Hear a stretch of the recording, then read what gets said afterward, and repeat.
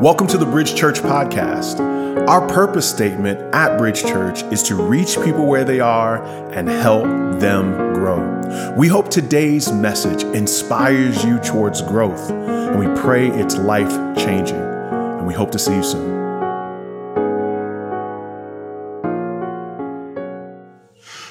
Hello, everyone. First off, every time I get an opportunity to serve in this church, whenever I have an opportunity to lead or direct the team, and even in this case, preach, I have nothing but thanks to give our pastors like Pastor Josh, Pastor James, and Pastor Rasul, because everything I do in saying yes to Jesus in this church is a direct reflection of their pastoring. So put our hands together. Let's just bless our pastors. Yeah. Because the sacrifice that it takes to be a shepherd is more than I'll ever know. So I'm very thankful for that. Thank you. If you have your Bibles with you, can you go ahead and turn to Matthew chapter 6? We're going to read verses 25 to 34 together. Matthew chapter 6, verses 25 to 34.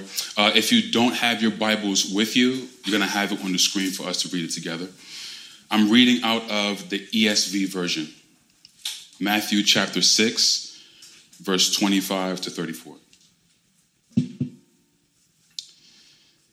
Therefore, I tell you, do not be anxious about your life, what you will eat or what you will drink, nor about your body, what you will put on.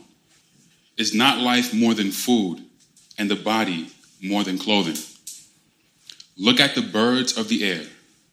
They neither sow nor reap, nor gather into barns, and yet your heavenly Father feeds them. Are you not of more value than they? And which of you, by being anxious, can add a single hour to his lifespan? And why are you anxious about clothing? Consider the lilies of the field, how they grow. They neither toil nor spin, yet I tell you, even Solomon, in all his glory, was not arrayed like one of these.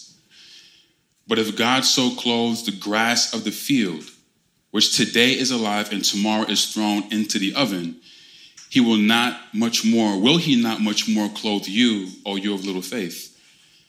Therefore do not be anxious, saying, what shall we eat, or what shall we drink, or what shall we wear?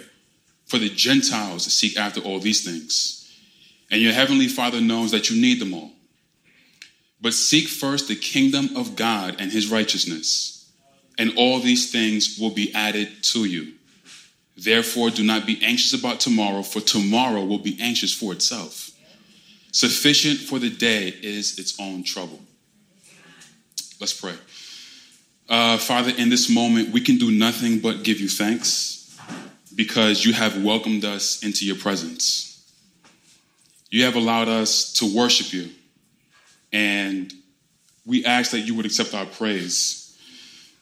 And in this moment, in the preaching of your word, Father, would you simply use me, that we would not just hear your word, but we would have our eyes, our ears, our minds, our hearts opened to fully understand your word. We want to be transformed by your loving truth. In the mighty name and perfect name of Jesus Christ, we pray. Amen. In this life, we all have a purview. There are things that we have seen. There are things that we experience on a daily basis. And there are things that we can therefore presume are going to happen, things that we can see coming. But we have this purview in a fallen world. And everywhere we turn in this life, we are going to face difficulty and for certain experience brokenness. If you turn and look to one side of your life, you are going to see brokenness like corrupt government. You are going to see brokenness like dysfunctional organizations.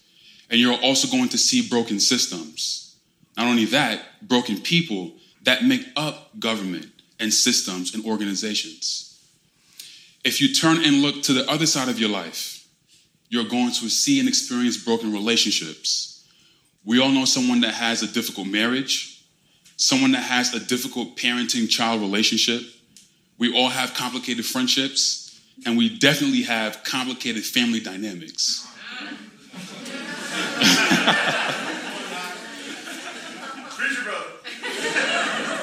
And if you turn around, it doesn't get any better. You come face to face with a past filled with things you might regret, things you wish you can forget, or things you wish you can change. Because of this purview in a fallen world, it can cause us to hopelessly look into our future, taking every step filled with anxiety. Now, I grew up in a Haitian household.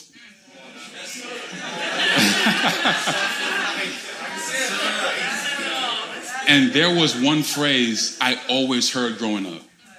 Patrick, fais attention. Fais attention translates to make attention or pay attention, because in this fallen world, you got to be careful. Things can go wrong at any given moment. But I heard this for everything. I mean, walking to the store by myself, Patrick, fais attention. Warming up some food on the stove, it might get hot, Patrick, fais attention. Can I hang out with some friends this Saturday night at the park? Patrick, you know you can't trust no one. Fais attention. And the truth of the matter is that even though it began as just a phrase that I would hear, I had no idea that these were the many threads that would become the full fabric on how I would process the rest of my life. Taking every step filled with utmost concern, worry, having my mind become a processor that only sees life through what can go wrong. And if I'm being honest, I think we all can relate to this, because just about 2 years ago, we faced a pandemic, something that no one saw coming. And a lot of us may have experienced economic difficulty, job loss. Some companies realize that we can get double the work done with half the workforce, and you may have been laid off or furloughed from your job. And just how our economy is ever shifting because of the pandemic in these past 2 years adds to that difficulty. Some of us also experience family loss with loved ones and friends. And what makes that difficult is, in these past 2 years, given the nature of this pandemic, we've even lost the ability to grieve those that we've lost.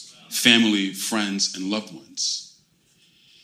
And I tend to know, because for me, I'm an aviation guy. I'm an aviator. And in the aviation industry, turbulence is simply defined as a disruption in airflow. There are times where your life is going by smoothly. You're just at cruising altitude. And out of nowhere, things seem to be shaken up. Again, like 2 years ago, the pandemic. So when life becomes turbulent, or when we have turbulent moments in our lives that makes us anxious, we can only wonder, what else can it be? What else is going to go wrong? What else can happen? But the other beautiful truth is that in the midst of all this difficulty, God gives an answer. This morning, we read and spent some time going over Matthew chapter 6, verses 25 to 34. And if I'm being honest with you, this small passage is actually of a greater message that Jesus is preaching. It's his famous Sermon on the Mount. And when Jesus is preaching this message, you would assume, rightfully so, the Messiah is finally here. And in one of his inaugural sermons, he is hitting almost every single major topic. He's talking about lust, talking about adultery, talking about loving your neighbors. He even goes on to explain what it means to fast. And this is the same exact sermon, the same exact teaching, where Jesus shows us how to pray. Our Father, who art in heaven, hallowed be thy name. It's all in the same sermon. And then Jesus, for me, seems to pivot and talk about worrying or talk about anxiety, and telling us to not give into it. And it can seem unfair because we live in a fallen world. There's brokenness every single where we turn. But I have to be more honest in saying, even how difficult it is in hearing that passage in Jesus' grand Sermon on the Mount, it does actually fit in this sermon that he's preaching. Because anxiety is actually stopping us from putting our trust in God. Anxiety needs to be treated as a sin, just as sinful as the lust and the adultery and all of what else Jesus is preaching. So if indeed that anxiety is something that I am going to face in this world, and Jesus is preaching the message for us to not give into anxiety, I have to believe that the answer that God gives us is Jesus. But what I love about the ministry of Jesus is that he never preaches or asks us to do anything to the Christian standard that he has not found victory in first. When we look at, again, this whole sermon that Jesus is preaching, the Sermon on the Mount, there are events that take place at which Jesus experienced God for himself. And if we just quickly reference Matthew chapter 4, this is a passage that talks about Jesus and being tempted by the devil in the desert, okay?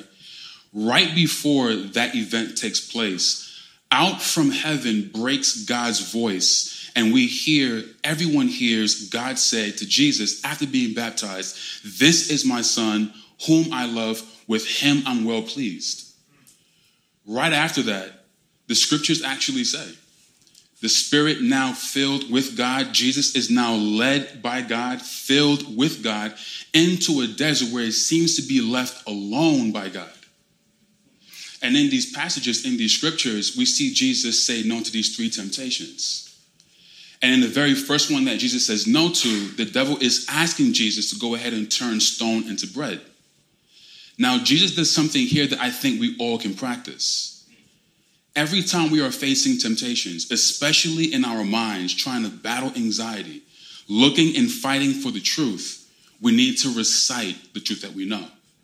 Jesus, now being 30 up until this moment in the scriptures, spent his previous years being built up by the word of God, so that in moments of weakness, fasting in the desert for 40 days, no water, no food, he only has God's word to remember. But not only is Jesus reciting just some verses, he is actually pointing to Deuteronomy chapter 8, verse 3, because in that passage, the Israelites at this point are in their exodus from Egypt, and they're going or trying to go into the promised land.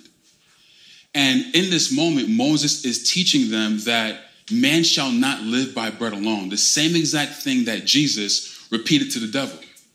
The importance of just looking at this verse as far as stones or bread or trying to live and survive is that Jesus is actually saying that I don't need food. God's promises are what's going to pull me through these moments of difficulty. We have to believe and understand that the Israelites coming out from Egypt, where it was a place that was all they knew, in the desert for almost 40 years before going into the promised land, they had also seen some things. They were experiencing daily difficulties. And we can also presume that they can only hope that their future was also filled with more anxieties. They also had to turn to the word of God to trust that this manna, no matter what the actual manna food really was a representation of God's faithfulness through difficulty. I know that I have a bit of an inconsistent thought pattern where, as a believer, I should not be going through any difficulty. More so because I serve a God that's all-powerful. But again, we're going to see on more than one account where Jesus is facing difficulty. And he's not asking God to simply just take these hardships away, but he is trusting God to provide in the moments of difficulty. Now that we fully understand that Jesus has credibility before he comes to Matthew 6 to what seems to be easily say, trust God, don't worry, we now know that Jesus proved it for himself. He experienced the power of God the Father, Jehovah, Jireh. So now coming into this passage, Jesus is now urging us that the preliminary way in trying to manage our anxieties is Matthew 6:33. Seeking God's kingdom first and his righteousness. And even our Lord says it himself, and all these other things will come and follow suit. So that helps us to understand that when the devil is trying to tempt Jesus to turn stone into bread, Jesus knows, even though I'm hungry, I don't need this. seeking God's kingdom and righteousness first is going to allow me to come to a place where I can break bread and feed 5,000 people. I can go ahead and turn water into wine. Jesus knows through God, those things will come, okay? But the Bible does not stop there in regards to Jesus managing anxieties. And I actually want to add this as well. We can often think that Jesus, although fully God, fully man, never dealt with any real temptations. Again, I know for me how I can misinterpret the Bible. I can feel like, well, that's Jesus. Of course, he's going to not fall into sin. But if you think about the weight that was on Jesus' shoulders, dying on a cross to redeem all of us back to God the Father, that is for every sin that has been committed at that time and will ever be committed. So we are sitting in our seats, literally thankful for Jesus. So that pressure and in that moment of temptation, when the devil is trying to give him, like Pastor James preached a few weeks ago in the Elevated series, he tried to give Jesus shortcuts to the cross.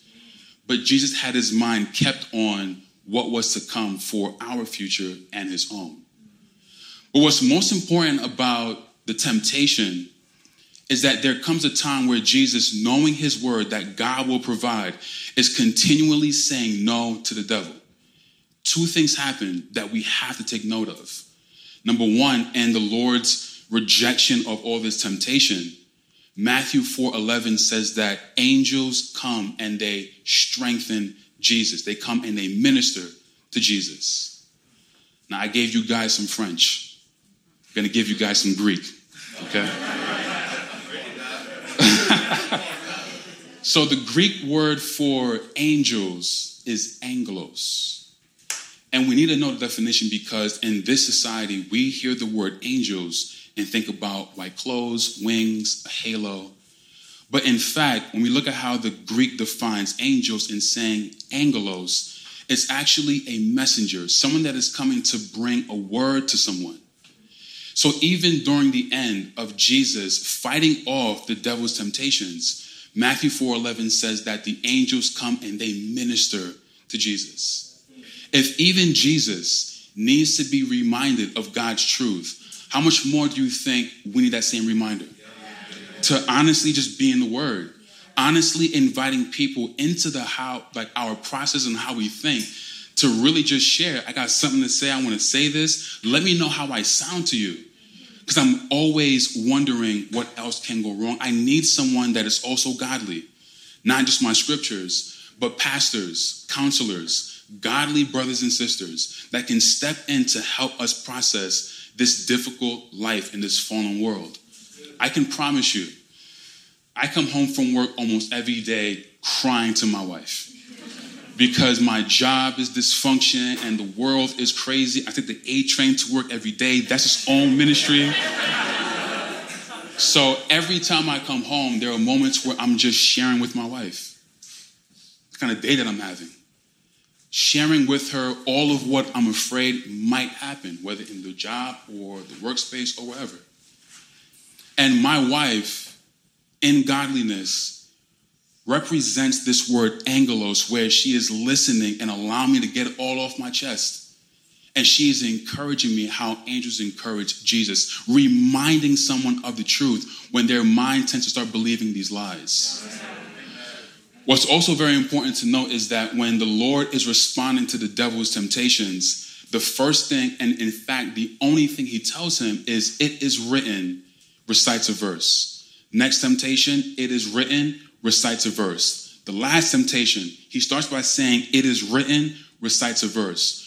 Oftentimes, we not need reference our own opinions, but what's already written.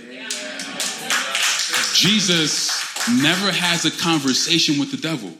He's not trying to convince the devil. Oftentimes, we have difficult people in our lives, to be honest, that just give us a hard time. We need to deposit the truth and just walk the other way. Let them just sit with the truth that's already written, okay? So now, fast forwarding back to Matthew 6. Matthew 6 serves to be like the anchor that this credibility that Jesus has in telling us not to worry, okay? We've covered that. But now the things that happen next are actually going to more so prove that Jesus was actually bearing the weight of saving the world and how that was a moment of anxiety for him, okay? So if we just fast forward into the book of Luke, chapter 22, this is where Jesus is in the Mount Gethsemane. In the Garden of Gethsemane, this is where Jesus also knows that he is on the verge of being crucified. On the verge of being crucified, he also knows that he is going to face excruciating pain. They are going to be ripping the beard out of his face. They are going to be nailing his hands and his feet to a cross. And in the midst of facing this difficulty, there's a moment where Jesus is praying to God the Father. Even Jesus asked God the Father, is there no other way? I do want to save my people. I do love all of those who will come to salvation, but Father, is there any other way? And the truth of the matter and what we see him practicing in this moment is that we need to learn to practice being honest with God. There are things where I wish I can just say, God, is there any other way? But the first part of experiencing God's faithfulness is at least getting past that point of saying, I hate this. Difficult moments where I can't understand the mysteries of what life gives me. Father, I hate this. And I want to at least let that get out. I want to at least confess that. So then I can see God's faithfulness take me from that. So in the Garden of Gethsemane, Jesus literally repeats the things that I hope we continue to practice, that we can learn from this. He's honest with God. This is difficult. But we even see it again at the end of this passage where Jesus is then strengthened by the angels again. It blows my mind when I read this. The same thing happens in these two supporting documents or eyewitness accounts of Jesus simply telling us to trust God more and not give in to anxiety. Luke is what theologians would say at that time was a physician, someone that simply understood how the body works. And in his eyewitness account of how the Lord was going through this moment of anxiety, he actually says that Jesus was so nervous, was so filled with anxiety, sweats of blood were dripping down his face. Now, scientifically, whether it was the blood vessel capillaries or not, or whether it was just trying to show how dense the sweat was, Jesus wasn't in a place of comfort. He was in a place of having to hear from God. And again, we see that word angelos. Angels coming to not only strengthen Jesus, but to strengthen him by ministering to Jesus. And I am a firm believer that when angels came and they strengthened Jesus, they were reminding him of the names that he was going to die for, reminding him about the fulfillment of God's redemptive campaign to bring us all back and being reconciled with God, being reminded of the importance of being crucified for us brought a lot of weight on Jesus' shoulders. So I want us to walk away with really thinking of these few major points. Number one, we need to learn to let community into our lives, helping us process how difficult and how crazy this life is. Secondly, being honest with God. There are moments where we have great fear in what is to come, but even where we don't know what our future holds, we do know who holds our future. And lastly, if you find yourself by the grace of the benevolent God not suffering with anxiety, God bless you. But even if you find yourself at cruising altitude where you're not going through turbulence, be that person to be a listening ear for a brother or a sister, to be that angelos in strengthening them on what they need to believe, truth of themselves or whatever they may be going through. I remember a few years ago, I was at work. I work at JFK as an aircraft technician. And I was at work and they asked me to fly to Rochester to recover a broken aircraft. They'll send a pilot and fly it back to JFK. And the type of job that we had to perform, it was a job that was so serious, I needed to have a quality inspector with me. And a quality inspector is someone that basically knows the airplane front and back back to forward, side to side. So we hop on this flight to Rochester. We load up our tools. We get to the jet bridge, and it just starts to rain, wind gusts, crazy. So our flight is delayed. Now we get back on the airplane. Finally, FAA and ATC, they clear us for takeoff, and we're on our way to Rochester. The distance between JFK and Rochester is not that long. It's like a 40-minute flight to an hour and a half sometimes. So you're never able to fly above the clouds where there can be clear skies. The whole entire flight was nothing but turbulence. Jumping around, bumping up and down, and you can feel your stomach bumping into your lungs. At some point, I opened the window. The wings are flexing like bird wings, and I thought, like, that's supposed to happen. What is that? And while all this is happening, I throw my eyes over the aisle to look up what the inspector is doing. The inspector is just sitting there relaxed on his phone while all this is going down. Like the inspector, when we truly understand the power and magnificence of God, we can rest assured that in this turbulent life, he will be stable. Okay. Yeah. Let's pray. Father, we can do nothing but give you thanks that in this time, it's not my opinion, my thoughts, my words that can't convince anyone your majesty, your beauty, your perfection, your provision. So I ask that we would not just be hearers of the word, but be doers of the word. In the name of your mighty Son, we pray. Amen. We hope today's message was encouraging for you. We'd also love to hear how God used this message to speak to you. We hear from people all across the country about what God is doing through our podcast, and we'd love to hear from you. You can email us at info@bridgechurchnyc.com. You can also find us on Facebook and Instagram. Our handle for both of those social media outlets is @bridgechurchnyc. Our website is bridgechurchnyc.com. If you're in the New York City area, we have services at 4 p.m. and 6 p.m. on Sundays at 98 Fifth Avenue in Brooklyn, New York, right next to the Barclays Center. We are praying for you, and we hope to see you soon.